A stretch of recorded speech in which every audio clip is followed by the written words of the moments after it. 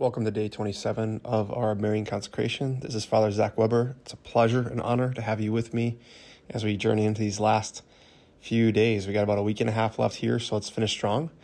And if you haven't pressed pause to say why you are doing your Marian consecration, please do that at this time.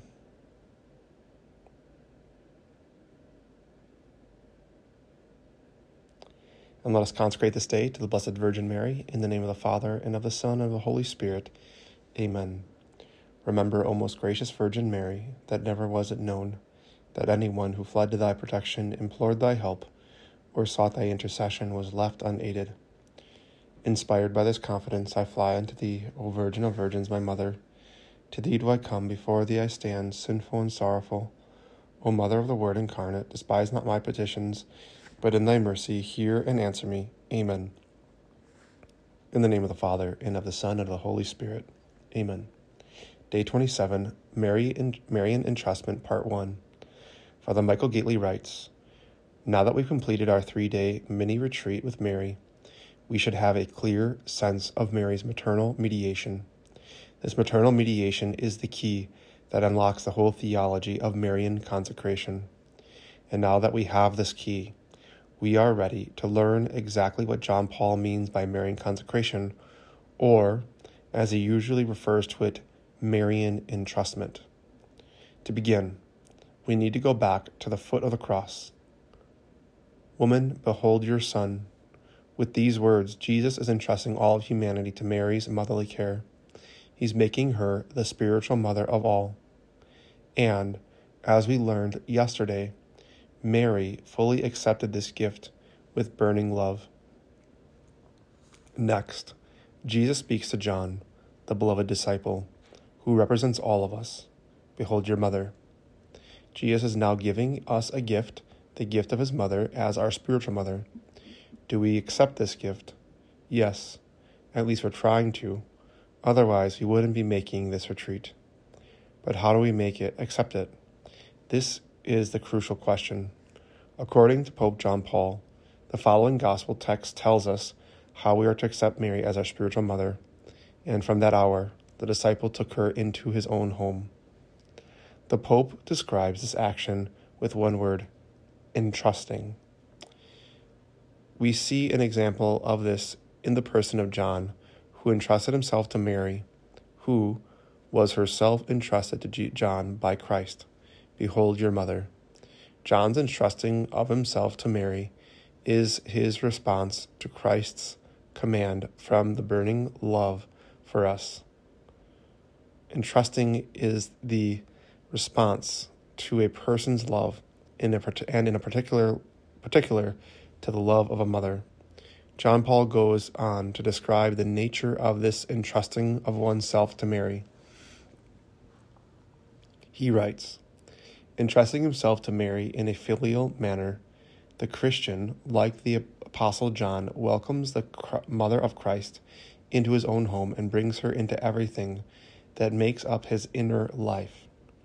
That is to say, into his human and Christian I. He took her into his own home. Thus, the Christian seeks to be taken into that maternal charity with which the Redeemer's mother cares for the brethren of her Son, in whose birth and development she cooperates, in measure of the gift proper to each one through the power of Christ's Spirit. Thus, also exercise that motherhood in the Spirit which Mary's role at the foot of the cross and in the upper room. This entrusting of oneself to Mary, which the Pope beautifully describes as taking her into one's own home, should be understood as our following of Christ's own example. He first entrusted himself to Mary at the Annunciation, then throughout his hidden life, and as his will for his disciples. After all, he himself initiates such entrustment. Behold your mother. But why does Christ do this? Is it that he wants to distance himself from us? No, he's bringing us closer to himself by giving us to the one who is closest to him, the same one who directs everything to him. Do whatever he tells you. Mary wants to act upon all those who entrust themselves to her as children.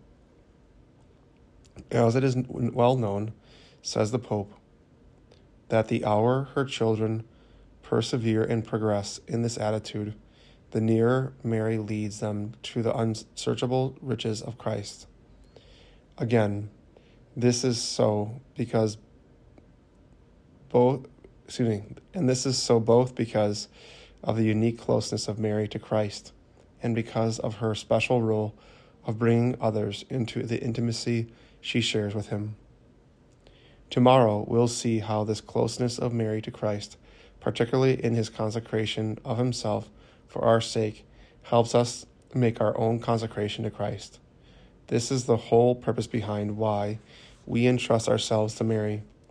It's so she can bring us even closer to Christ through her powerful prayers and motherly love.